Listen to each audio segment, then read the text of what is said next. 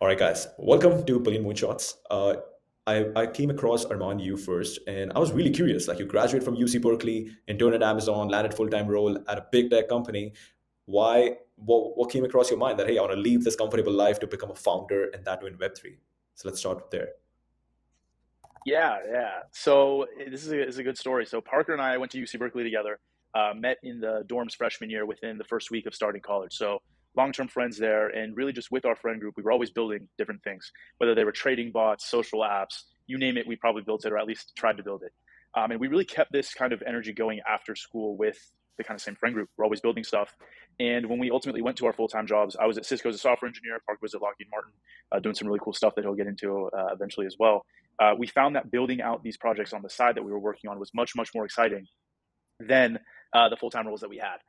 That mixed with kind of just a few other factors led us to say, hey, let's just take this leap of faith.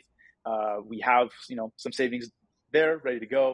Worst comes to worst, we can always get another job, but an opportunity like this with the energy we have will not come again. So took that leap of faith, and stuff moved pretty quickly, and now we're That's here. great, So man. haven't I looked feel back like I since. also think a lot about this, like the energy we have. How do I capitalize on that energy and do something good with it, not just go after the basic stuff. But yeah, Parker, what's your side of the story? What was going on in your mind? Yeah, I mean, like Armand said, when we were in school together, it was always kind of this obsession around building. We were roommates for a long time, and it was always we always kind of said it's not a matter of if, it's a matter of when that we kind of go out and do our own thing together and kind of just build something to like just and throw it out there. And so, when we kind of ultimately graduated and went to go to our jobs, we were only there for about 5 or 6 months each, and then around kind of the October space when we really started kind of putting more gas in the engine in the building space, we gave ourselves an ultimatum. Said, all right, Valentine's Day. That's our gift to each other. Is we're going to quit our jobs and we're going to whatever we have in the bank, whatever we saved up since then. That's the day that we're going to go all in. And sure enough, February rolls around. We're ready to rock. Like we're ready to go. And we kind of throw in the towel in the big tech space and decide to kind of go out on our own. And it's been a blessing ever since. I mean, it was kind of a dream come true. And every day it's been pretty awesome since. That's pretty cool, man. I think I've talked to a couple of people over here who were founders who quit their job next day started working on the startup. I'm just curious, what were you feeling the next day after you resigned? Were you feeling like, oh shit, what just did I do? Uh, Parker, go ahead. there was some time, time on the phone with mom, explaining the decision and kind of what's going on. I mean, we were young. We're still really young, obviously, Yeah. graduated very soon after. And so I think it was just really, I mean, we were pretty confident in it. Like Armand and I have a lot of trust in each other, obviously. And to make that leap of faith, it was a lot like the next day was just kind of talking about our vision and what we needed to do. And there was really no skipping like in the beat. It was just, as soon as we quit, like we didn't, it's not like we quit cold turkey. And then it was like starting to ideate. We had been building, we had been kind of working on stuff in the background. So the next day was kind of like just like that freedom, like, dude, let's go out and actually just build. Yeah. Yeah, I'll build off of that. It was definitely more of like a relief and a realization that we have the freedom to do what we want to do and what we felt like we had needed to do for our whole lives.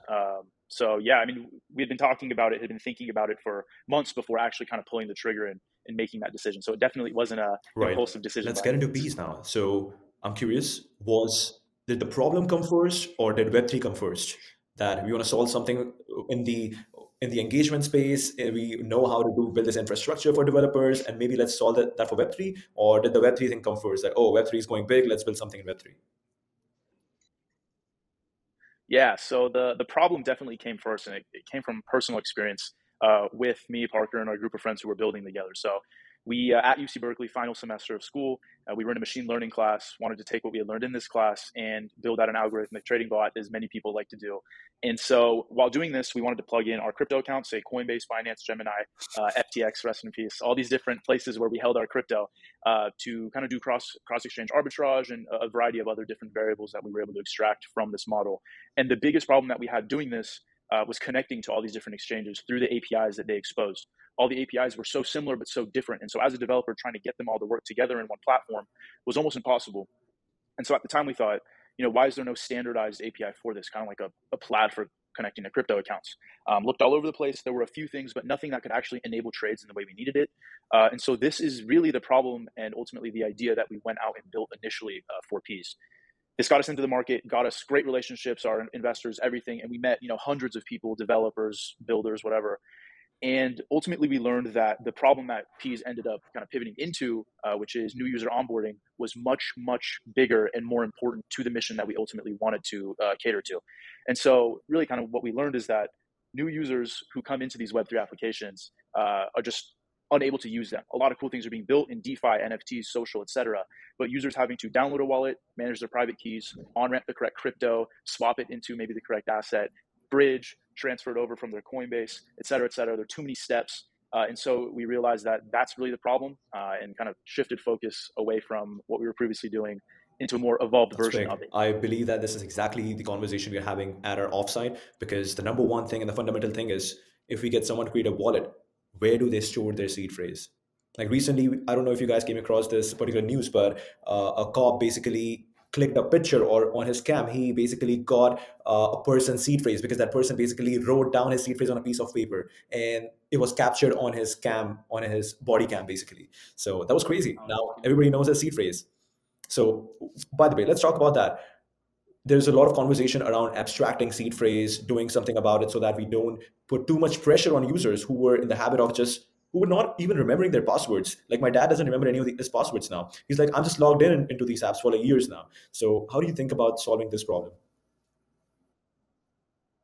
Yeah, so our initial kind of angle at this is to capitalize on the login methods that users are already familiar and comfortable with in order to lower that barrier to entry into these different Web3 applications that we work with. So that means using their email, Google, Twitter, Apple, whatever that they already have, being able to single sign on through that. Not even sign up, there's no password required, nothing. Just click in with Google. Your browser usually already has your Google account saved. You auth that connection in, and now the user's kind of into that. So on top of this, I think we hold a lot of responsibility in managing that private key for the users in a safe, non-custodial manner. We're in the works of integrating something really cool that enables this non-custodial key management paired with the traditional Web2 auth that will truly lower the barrier to entry without compromising on the non-custodiality of that private Got key. it. Got it. Falker, do you want to add something over there? No, I mean, I think there's a lot of talk around like kind of the abstraction of the keys that is pretty exciting, and like obviously like, kind of Armand like outlined how we're doing that and how we're kind of making it easy. But the idea of account abstraction, I think it's something that we can kind of touch on more throughout this, is like really hot in the space. It's really exciting, but there's a lot of technicality behind it that may not actually like capture the essence of what maybe account abstraction could be, which is what I think we're trying to define right now in our own product, which is like true abstraction of the current user experience in Web3. So going to like kind of like the ends of the spectrum to abstract, the key management, like Armand said, the on ramping, the swapping, really all the layers that are like the signing, kind of just all these little like tidbits that you need to kind of that stack up that make it difficult to use any application in Web3 right now. So really what we see is like almost like a Web3 abstraction away from these dApps, that it's still under the hood. Everything is powered in the same essence that it would be, as if they were present, but instead you just kind of wrap it in a way that's really digestible for new users. And really, so abstracting to like the really like far ends, with the idea of being able to then pare down and educate and allow these users to become a little bit more native over time. There's a lot more to abstraction than just like simply like gas and keys. So there's a lot of fun stuff being built right now, and we're trying to do the thing. Definitely, man. I was thinking a lot about this. We are a decade since Bitcoin paper came out. And even today, we are talking about abstraction, simplifying user onboarding. I cannot imagine what people did in 2011, 2012. Like, how were they managing their wallets, their seed phrase, keys, gas? Like, who knew what gas was? Like, it's crazy. But I'm really curious. Can we talk about, or can you help me understand what is actually happening in the backend when a user is signing with Twitter or signing with Google? Yeah, so when a user signs in with a Twitter or a Google, their OAuth JWT token is used as authentication paired with some session signing so that the JWT isn't an unlimited open barrier to authenticating for said request at any time. So a limited JWT is issued. That JWT is then used to authenticate to the kind of integration of private keys that we're building out with Lit Protocol, by the way. Shout out to them. They're building out some really cool stuff. They've got a decentralized network of nodes, and we're able to kind of partner with them and build some really interesting things. So essentially, we can speak on this integration in more detail, technicality detail, when it's complete in the coming weeks. But really, that JWT that's issued from the Web2 auth method is sent up into the cloud of this decentralized network of nodes managed by the protocol. They all use some really cool cryptographic patterns in order to generate a signature from the private key that has been authenticated with that JWT token from Google. No single party involved in any part of this process knows the private key in its entirety at all. They don't have any of the pieces to recreate the private key in any way. And that JWT, like I was saying, comes in with very limited scopes to do exactly what it was made to do. So kind of pairing usability with security there to get what we Right. think is an Makes optimal sense. solution. Can you explain, like I'm Fi, how the private keys are secured in this entire process? Yeah, so kind of dumbing it down and explaining it like, as you said, like you're five. Think of this network of nodes being a few different people who have a piece of the private key. And when this private key was created, again, all of them got a piece of it. So let's say there's 10 people, they all got a piece of this private key. And when you send up a kind of signature request with that JWT that I've been talking about, you send it up to this network of people and you say, hey, look, I have this transaction that needs to be signed with this authentication token. Can you get it done? They take that authentication token, they verify a few different factors. They say, okay, yes, this is a valid authentication. We know our piece of the private key for that user. So they take the transaction and then they sign it using their piece. That piece in and of itself is essentially garbage. And that piece, even paired with one or two or three other people, is still garbage. There's a certain threshold of combination that needs to come together for those signatures to be essentially valid. So let's say the threshold is set to 66%, 2/3. So 7 out of those 10 people will need to give their share. Then you can put them all together. And then that signature is a valid signature to then broadcast to the blockchain. And that's when that transaction Makes sense. goes live. That is wonderful. That will help me understand a lot of things. Okay. Now you definitely mentioned that you talked to a bunch of developers. What were you learning over there? How long did it take? How long did you actually do the user research? And when did it struck that, all right, this is what we're doing? I mean, I'd say the learning process is still ongoing. Yeah. It's such an evolving industry that every day new research is coming out, new platforms are being developed, and really kind of new theses are being kind of like brought to market. And so we're constantly learning kind of how things are evolving and what we can kind of do to support that. And so I'd say that, early on when we were building like the initial API that like Armand was talking about, it was a lot of understanding where it could fit in and like what was kind of like the pain points in the industry. And there's a lot of focus right now on building the tech side and the infrastructure to power these applications. But then what we kind of discovered was that the fault lies in how the user is actually interacting with these applications.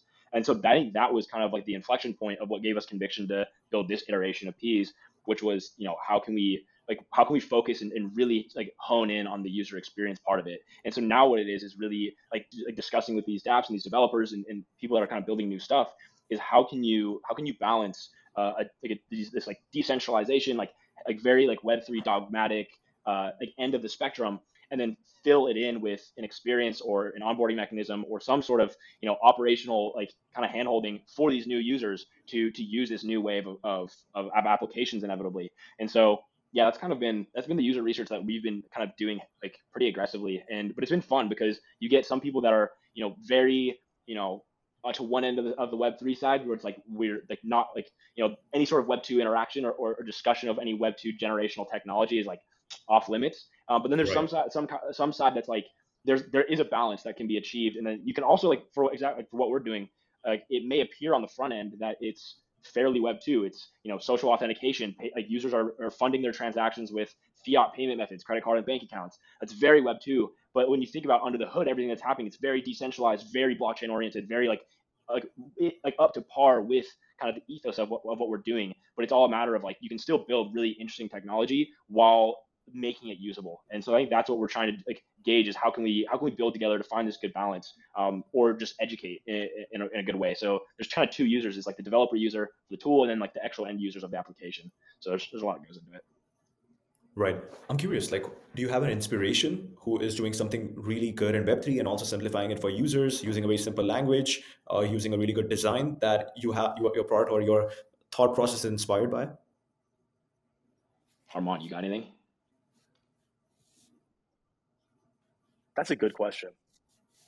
I don't have a Web3 company off the top of my mind, but some of the ways that Stripe enabled developers to easily receive payments from end users, and really that focus on the user experience, the developer experience, and having just a very clean and simple and elegant branding around that is something that we take a lot of inspiration from. So that's kind of the immediate thing that comes to mind, and a lot of stuff that we've looked at is Stripe Okay. for When I inspiration. first look at the website, the first thought that came to my mind was Peas is Web3 Stripe.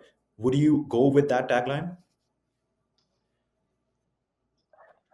It's okay. So to some degree, yes, because what we do is enable developers to Web3 developers to receive payments or have flow of funds coming into their dApps, into their smart contracts, very, very easily from a user experience perspective.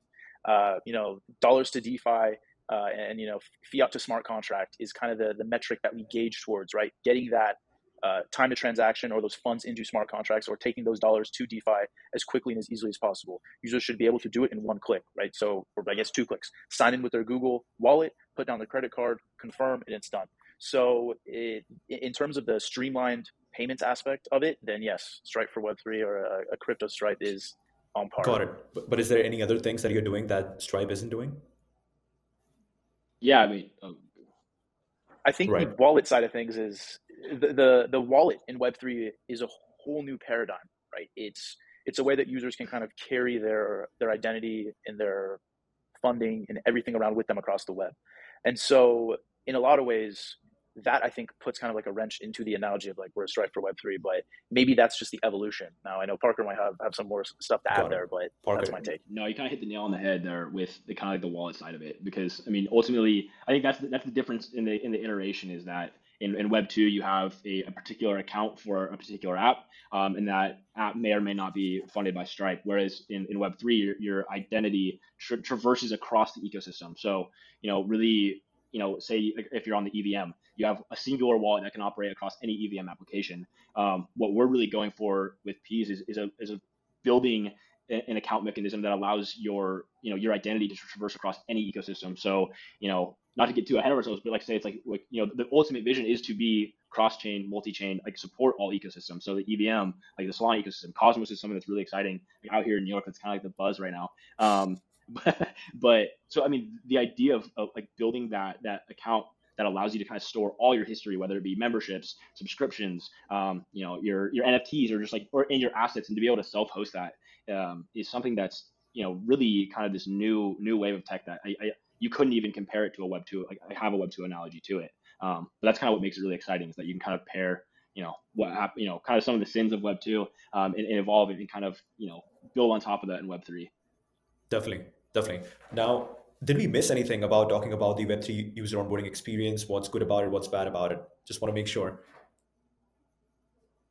Yeah, I mean, I think we hit a few of the or most of the pieces there, Parker, unless you think anything's missing. trying to think. I mean, it's. I think we can. I think one thing that would be interesting, and I'd be curious to get your take on this, is a lot of kind of like the new vocabulary that's being built and kind of like coined in Web three. And in terms of user experience, there's so much more that goes into it aside from just like a sign on and payment mechanism, but how they're understanding, what the product that they're interacting is, like what is minting, what is like how are they generating yield? Yield isn't a novel thing for Web three, but Hmm. some of these pools are these liquidity pools, like that's a very novel thing for Web three. So I think some part of the something that needs to be brought up with like UX and Web three is also education and or normalization of some of these terms that we can maybe some that may need to stay just for terms of like technical explanation, or some that might not be so as beneficial for like, the necessity of onboarding new users. So curious to hear what you're seeing, especially from a messaging protocol too. How you're making it easy for people to kind of understand and collaborate and know what's going on and get them really up to speed with this new kind of new tech.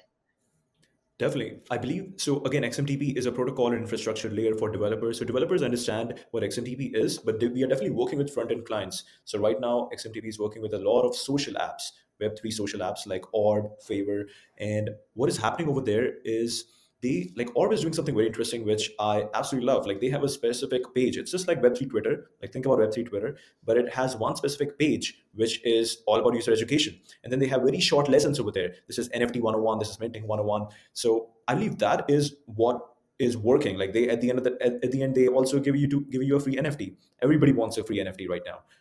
So I believe that's a great way to educate people that hey, this is your incentive, free NFT, and this is a very simplified way to help you understand all the slangs that are being used. Like I believe a lot of people are confused about the word staking because even really big, especially in Canada, really big financial apps like Wealthsimple, they have introduced staking. So they are also doing a good job at explaining people that guys, this is what staking is. Once you put in your Ethereum, you cannot take out. Even we don't know the timeline. So they are doing a good job at explaining people the risks, the fundamentals of what this is. So yeah.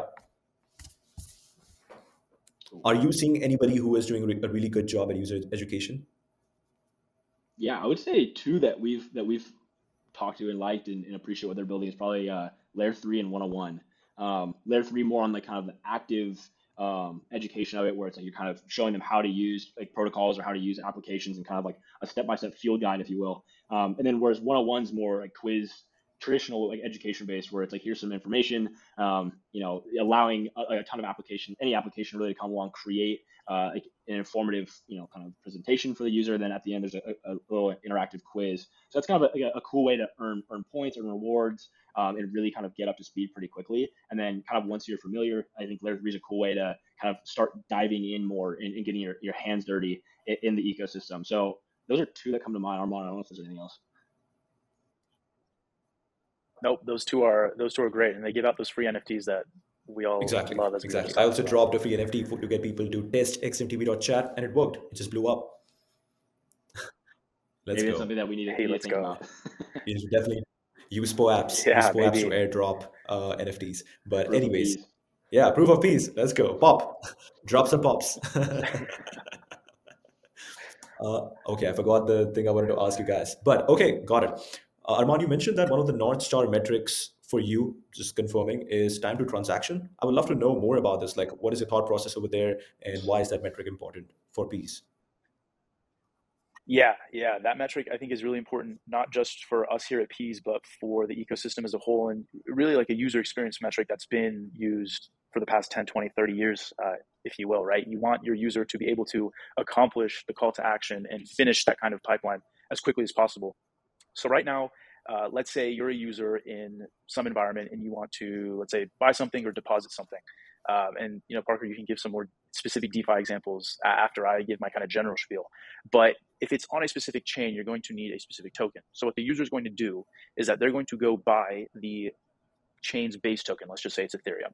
So they buy Ethereum, and they have to either use a third-party widget like MoonPay Transact. They'll receive up to 5-6% fees on top of that, or they'll have a Coinbase. The Coinbase might have a withdrawal period on that. So if they have a Coinbase and they buy, let's say, $100 worth of ETH, they can't withdraw that for a few days. There has to be some kind of clearing thing. Even if they do, they have to paste in their address. The funds get sent. They have to wait. Let's say that they somehow get ETH into their wallet after all these different steps. Great. Now, this environment, you can't use ETH. You have to have some ERC20 to operate within this environment. So the user goes to, let's say, Uniswap or 1inch.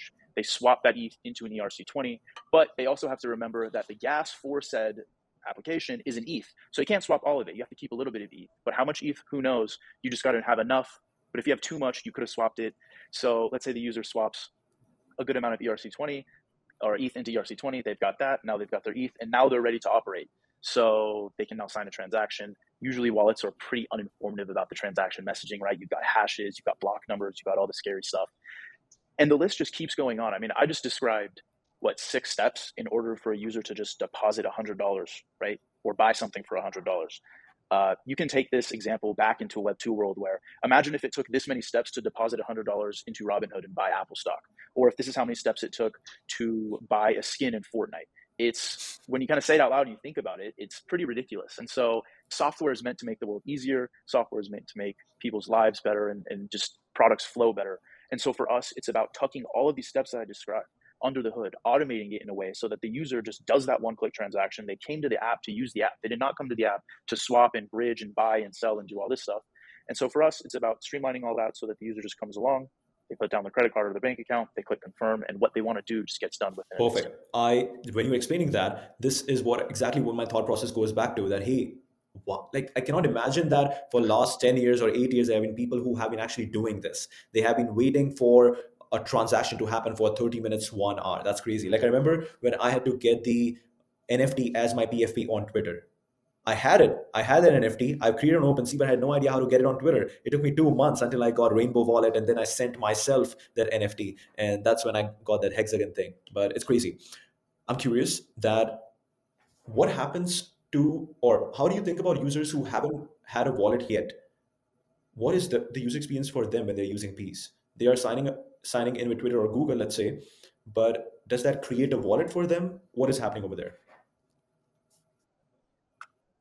Yeah, so under the hood, it is creating a wallet for them. But the way that we're creating the user experience isn't a way that makes it obvious to them that it's a wallet. This is really just another, Web3 or Web2 account. And in the way that we're actually portraying it, the user is signing in with Google. So they're going to feel like they just signed in with their Google account to whatever application they're in. And I think maybe taking a step back and kind of analyzing how this product fits into the market and the products that we work with might be helpful here.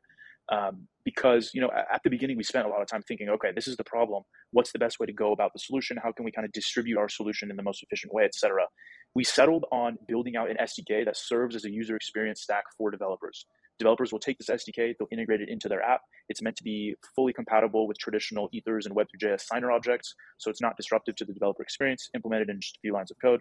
And once that's there, if a user follows the call to action that the developer places, let's say it's log in or sign in or get started or whatever, they'll click that, the Peas portal will pop up. But this Peas portal isn't meant to be a Peas wallet, a Peas account, none of that. It's meant to be completely embedded within the app that it's in.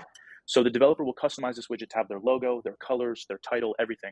So the user says, okay, I'm signing into this application. They'll do it with Google, and once the signing process is done, they're good to go. Under the hood, the wallet has either been generated for them, or we've tagged that auth method to the wallet that has previously been generated for that user. And now with any Peas-enabled application, the user can repeat this process that I explained, but they're signing into these different applications that just so happen to have Peas kind of powering that infrastructure that manages this wallet and this login. Got it. So it's also sort of creating a lock-in, a very good mode for you guys, that once you logged in via Peas to an app, under the hood, a wallet has been generated for you. And now it's one wallet that is assigned to your Google or Twitter account. Now, whichever app you go to, that wallet goes with you. Is that correct? Yeah. And not only that too, once you enter your payment information as well, it becomes really easy to have that one-click experience where say I sign into an NFT marketplace for the first time. That's where the wallet's created. I'll buy an NFT. Great. So I have my credit card locked in, but now I want to go to this DeFi protocol. Say it's an AMM, and then I'm going there. Okay, I want to put $500 in this liquidity pool. It's going to operate. It's going to be like a high yield savings account for me, right? And instead of having to re-enter all of your information, all you do is like, all right, I want approve, like enter it, and then your credit card's already hooked up, so it gets that's what's funding that transaction. So it's allowing for really like that identity to traverse and be really easy to use any of these applications, because that's the whole goal here, is to allow like your payment methods, which is ultimately crypto, your identity to be usable across applications and across the ecosystem. So yep. This is great, man. What we just talked about, the one-click experience, this got me super excited because as I just mentioned before, my dad, he doesn't even remember his passwords for Google or Twitter. And there are millions and billions of people like that. And they don't want another thing to worry about. So we definitely need something like Peas, maybe just the Peas. And when you talk one-click experience, the company that comes to your mind is Fast. So maybe you guys are building Web3 Fast. Not sure if you know about fast.com. Do you guys know about fast.com? That heard of it, but not very familiar. Okay. So Web3 Fast or fast.com was the company which was offering one-click experience across all the e-commerce apps that are out there, which are not built on Shopify. And they grew fast and they went down fast. If you don't know the story, it is very interesting and you should check it out. It's like no, you're right. I do remember their CEO. They raised a ton of money, crazy valuations. Yeah, now it just tells me how fast my Wi-Fi is going right now. The webfast.com at least. Nice. But you bring up a good point, and the team always talks about this. There are maybe a few 100,000 active people in Web3. And that's a generous statement. I mean, one of our good friends at Pool Together just retweeted something on Twitter the other day that showed kind of the active users on the top protocols. And the highest one was OpenSea with 70,000 active users. So you compare this to over 5 billion monthly active users on the internet, and the disparity between the volume is frankly embarrassing, right? And we know there's really cool things being built in our ecosystem. Why are they not being used? Why is the retention not there? It doesn't make sense until you start to look at the user experience. You start to put yourself in other people's shoes who aren't crypto native, who aren't technologically savvy, who are just normal people. They're the masses. They cannot handle the private keys, swap, bridge, on-ramp, off-ramp, do all this kind of stuff. So we're hoping to bridge the 70,000 to 5 billion. Yeah. Definitely, man. It's also very interesting that considering that the friction that these guys had who are currently the active users, I believe that they definitely believe they are the believers of Web3. If they went through all that struggle, all that friction just to use this one small app, which means that they definitely believe in it, and maybe they have some sort of use case that they care about. So it's great that Web3 has started by these believers that help it grow, that help it understand the use case better, maybe build the core product better. And now it's all about simplifying and just building retention for the next billion. That's Yeah, interesting. and with P's, as much of the abstraction as we're trying to do for the new user experience, we don't want to eliminate the true Web3 experience, which is the self custody wallet, which is kind of like this crypto native experience. That's how, like I was saying, how we fell in love with Web3, how we really got introduced into the ecosystem. And so, to kind of harmoniously build with that and still enable that, and slash even enable our own users to go down that path, because truly that self custody is the kind of like that north star, that goal. Like we want everybody to own their own assets, to own their own identity, and to like have that experience be capable. But so in terms of like the like that self custody phase, there's I think there's room for both. So in terms of like that 70,000, a couple 100,000 active user mark, there we're not trying to take away their experience from Web3, but what we're really trying to do is actually bring more users and more value into the applications that they do really like, and make it so that those people can kind of see the same benefits, but just in a little bit more of a digestible way. And so I think there's definitely a way that we can reach that parity. That makes sense. I'm really curious. Like, how do you guys think about? So people will use P's. That's how they will abstract their private keys. That's how they'll abstract the entire concept of wallet. How do you see yourself helping them out with the non-custodial aspect? So you're asking kind of how we'd help them take that full self custody that we strive to get to. Exactly. Yeah, that's going to be I think a big kind of user experience and educational challenge that we're up for. It's really a matter of kind of, like I was saying earlier, instead of fire hosing people with information, trickling that information to them slowly over time. And as they get more comfortable, then they can kind of understand, oh, self custody is really powerful. This is how I can become a true self custodian of my assets, and we can get that to them. But I think it's a challenge that we don't have a true answer, or a challenge that we don't have a true answer to yet, but we definitely will soon. Definitely, because this is where I look up to Coinbase as to what their strategy was.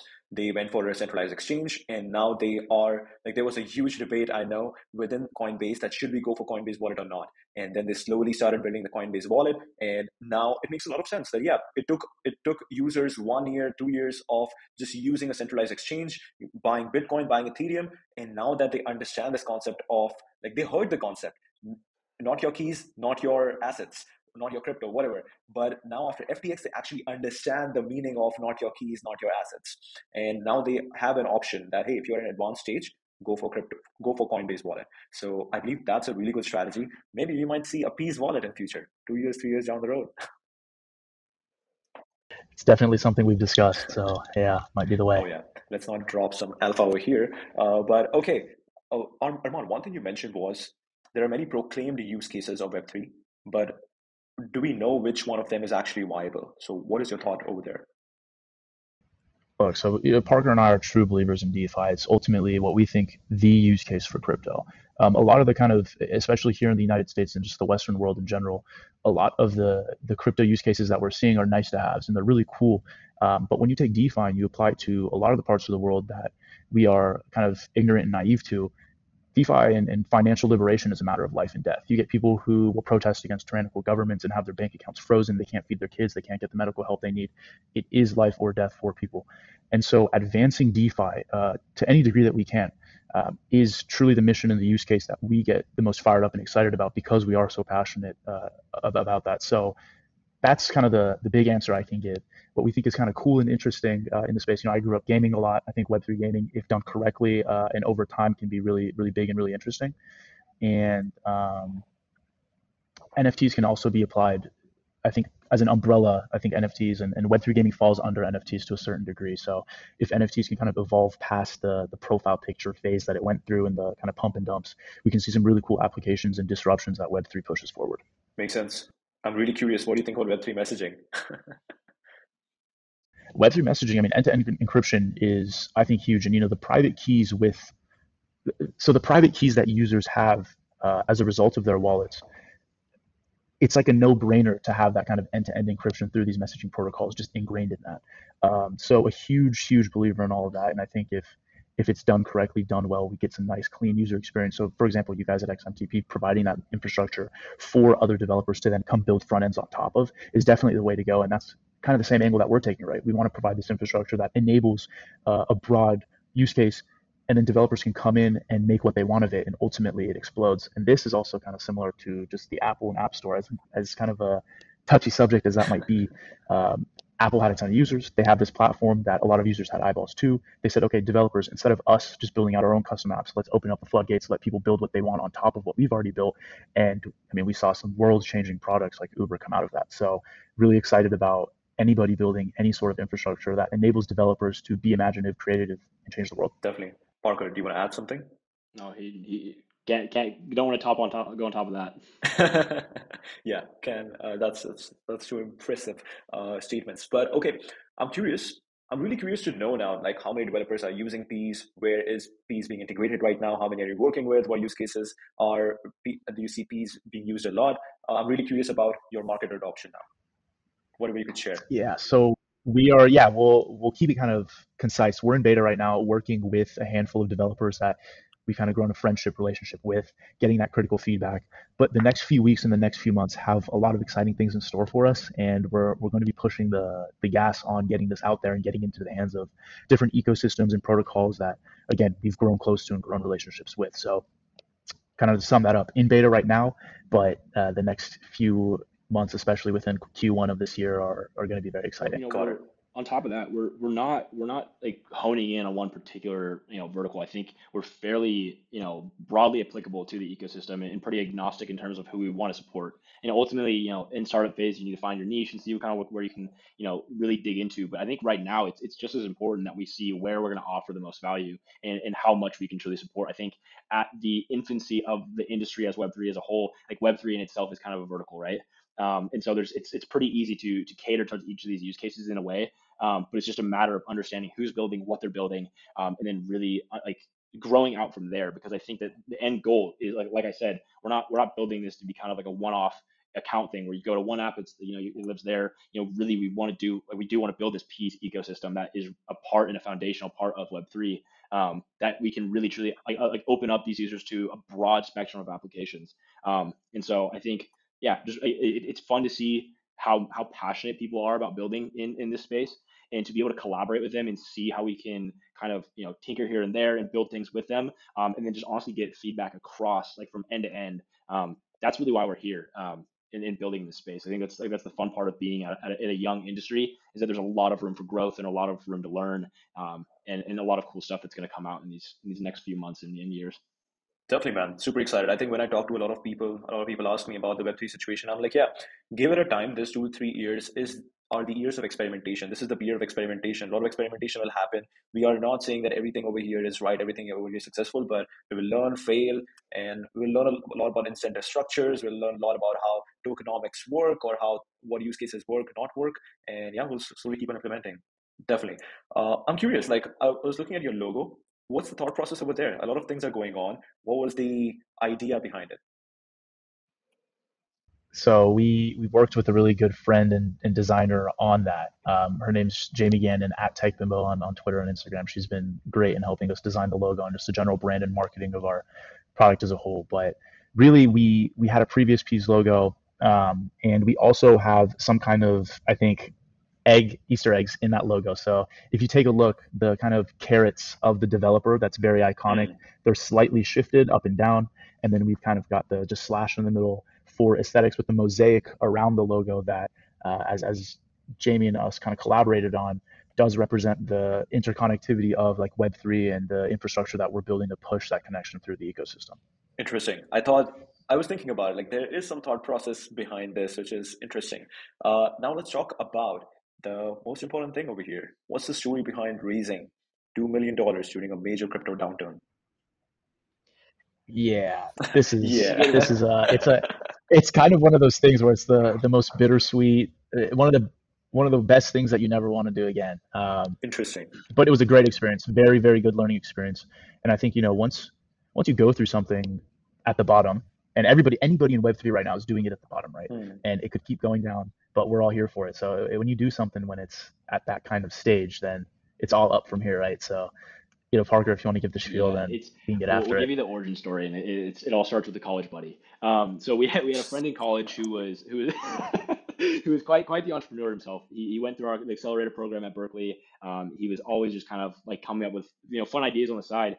Come kind of like end of school, like early post graduation era, he was building this like men's grooming, like beard oils and hair products e-commerce site.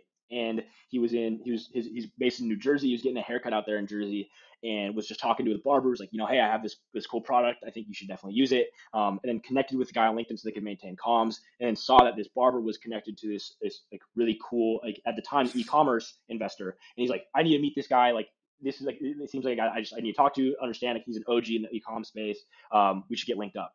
And so the guy, kind of was Chris Quinn, absolute legend. He kind of kicked off this whole thing. Was the guy he got looped up to. And so when we kind of started, we quit our jobs. Like, all right, how are we going to do this whole funding thing? We asked our buddy John, like, hey, we like don't have a huge network of VCs. We don't have like this big family office in our back pocket that we can just see like our idea on in a few weeks. And so, like, who should we talk to? And Chris was the first person that he put us in touch with, and instantly just like was just so passionate about what we are doing and so supportive of us as young founders, and was like, let me put you in touch with like my whole network.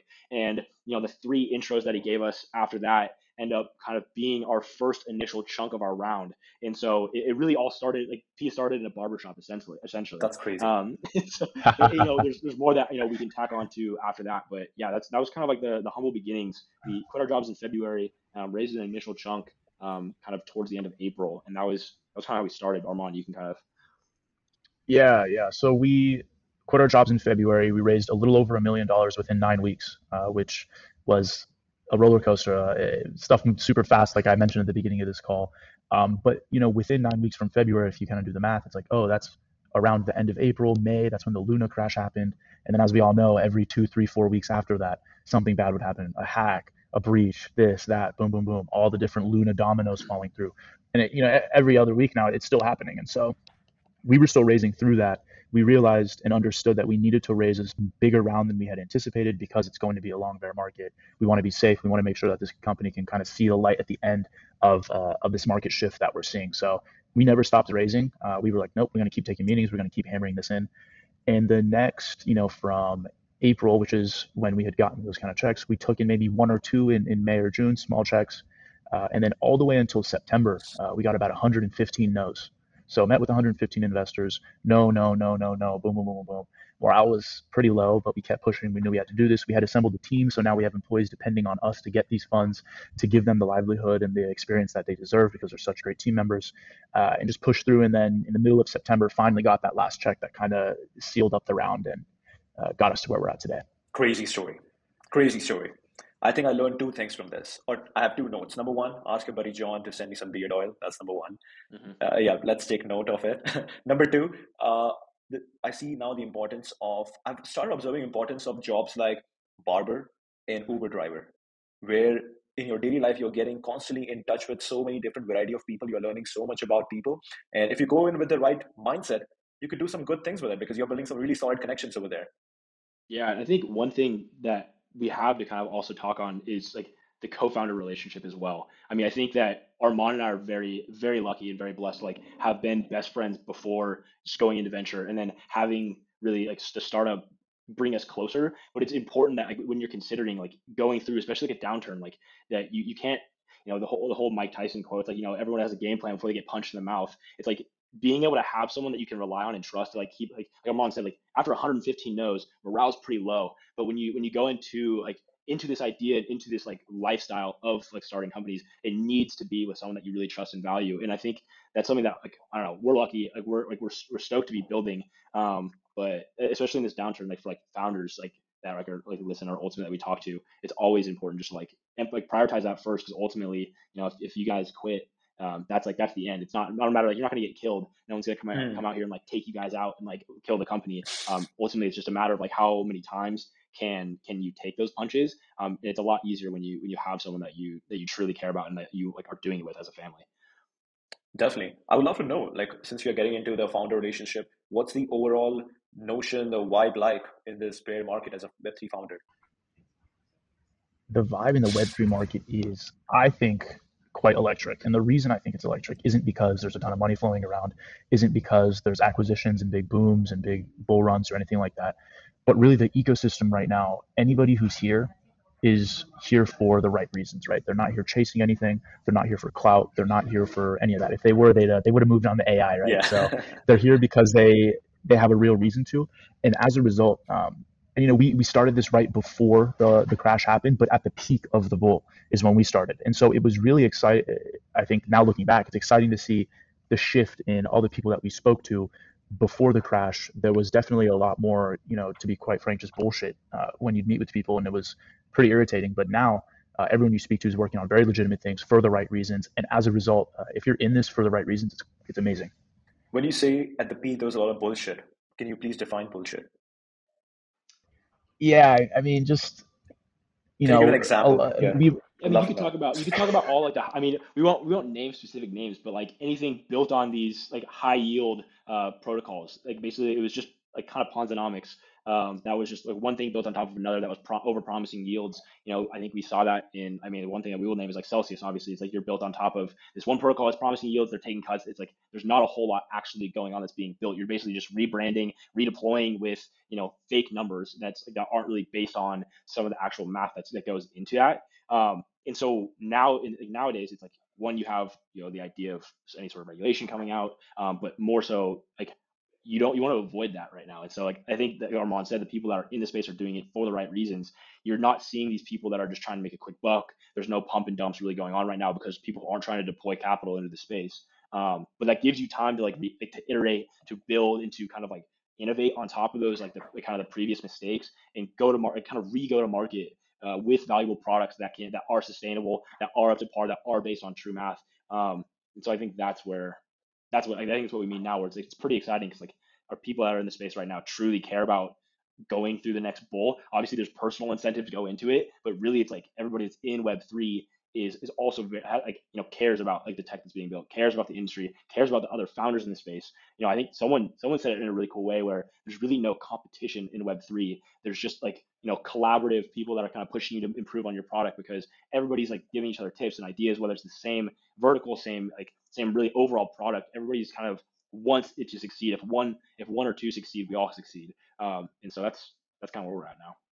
That is so true. That is so true. I believe this collaborative approach. Think about this. Right now, I'm in Telegram groups where all the Web3 social media apps are in this Telegram group. All the founders are in this group. That's literally like having Mark Zuckerberg, Elon Musk now, and like Snapchat's founder, Evan Spiegel, having them in the same group talking about how to improve the space.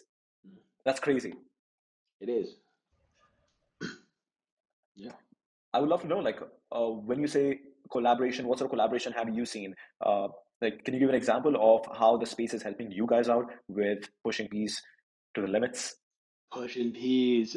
All right, I love that. That's been an OG, like a little insider, but interesting. I think DeFi is probably the most obviously collaborative because a lot of them can kind of like intermingle their protocols together to create like some really cool applications.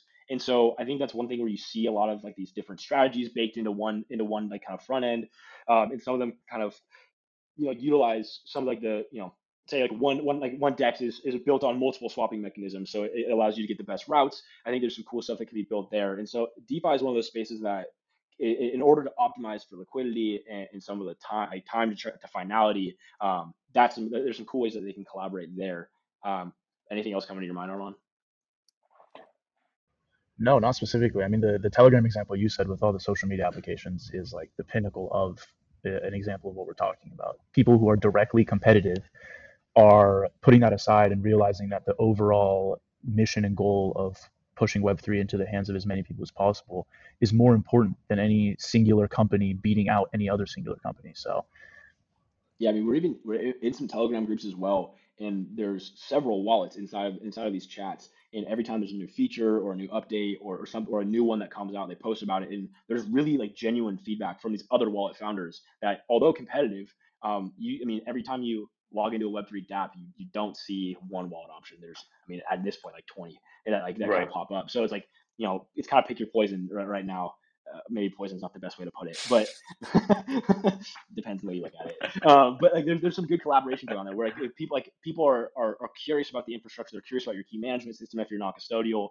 The on-ramping space is a really interesting one right now because like the way that you're kind of seeing, again, there's like 5 on-ramps baked into one wallet. So it's all about optionality and like just how can we somehow reduce friction, how can we create a better user experience, whether it's through like healthy competition, collaboration, or whatever, like just or partnership. There's a lot of ways that any of these projects are kind of working together.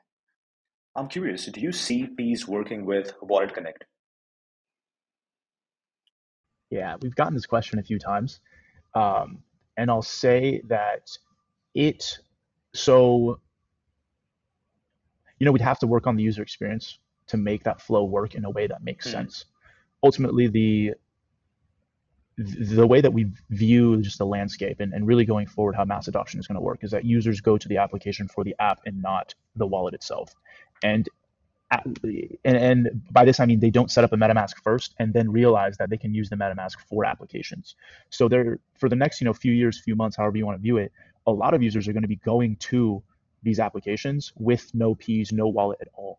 And so focusing on onboarding new users and helping retain those users as much as possible is probably a bigger goal than kind of getting into these existing connectability routes. Although we've explored Wallet Connect, explored how it could potentially just be an easier avenue for us to be plugged into more applications, etc. So we're exploring it, never opposed to Wallet Connect by any means. Definitely. Because I see a couple of ways to work together. One could be simply that, hey, are you a pro or you're a new crypto user? If you're a pro, go to all these wallets. But if you are a new, let's go Peas. Definitely one way I've thought about it.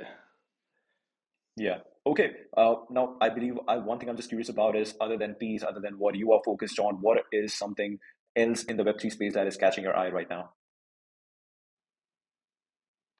I would say, I mean, I think we put out a poll recently, and we were kind of like the options were like what we thought were going to lead to the next bull. First was DeFi, and then aside from NFTs and in gaming, it was actually Web 2 adoption or so Web 2 use cases. And so I think something that maybe we're not personally like motivated by, but more so just intrigued to see how it plays out is some of these Web 2 brands getting into Web 3. So I mean, you see Starbucks in their Odyssey, Nike in like their Swoosh application, and some of these like, and now we have like Amazon like partnering with Avalanche to kind of do node infrastructure there. There's some cool ways that they're going to be using NFTs probably preliminarily and kind of some like for subscriptions, rewards, kind of stuff like that in app. I think it's cool just to see Web3 being used at scale or some of the tech behind it at least. So excited to see how apps and other like companies incorporate some of these use cases into their flows. I think what I would personally be super stoked to see is like some of these more like financial giants integrate some DeFi options into their products and kind of doing some collaboration between TradFi and kind of this more DeFi space. I think that would be something that's super cool. But I think we may be a little bit further out from that than we are on say wallets and NFTs and co-ops and kind of some of the soulbound stuff there. Right. Got it. Yeah, I was kind of Parker at the end. You covered what I was going to say is where traditionally Web 2 or TradFi companies, whatever you want to call them, being able to offer the benefits of DeFi to their users, their retail customers, without the retail customers really even knowing. It's just giving them the benefits. But like also Parker was hinting at, we're at a very interesting influx in the regulatory space that will either enable or disable these companies' abilities to offer DeFi to retail users. Now, I'm sure we can all agree on the fact that if it's disabling to any means, it's just going to be really bad for the United States financial system, and I highly doubt they're just going to blanket ban any kind of like bank or investment firm from utilizing DeFi. So hopefully we can all go about it in a way that makes sense. It's safe for retail users, but also optimizes the capabilities of DeFi and how we can all take advantage of it. And once that stuff gets plugged in, I mean, it's going to be great to see people move on from their singular basis point yield on their savings account to being able to tap into different DeFi protocols that offer much, much more than that. Makes a lot of sense. I believe this is a totally different route that we could right now go into if we have started with DeFi and getting into the use case of DeFi, but let's pause for now. This was a great conversation, guys. Thank you so much. I'm really excited about one-click interactions online, especially with Web3. And yeah, this is great. Prashant, it's been a pleasure. Thank you. Yeah, it's been an absolute pleasure. It was a very insightful conversation. So thank you very much. Definitely. Thanks, guys.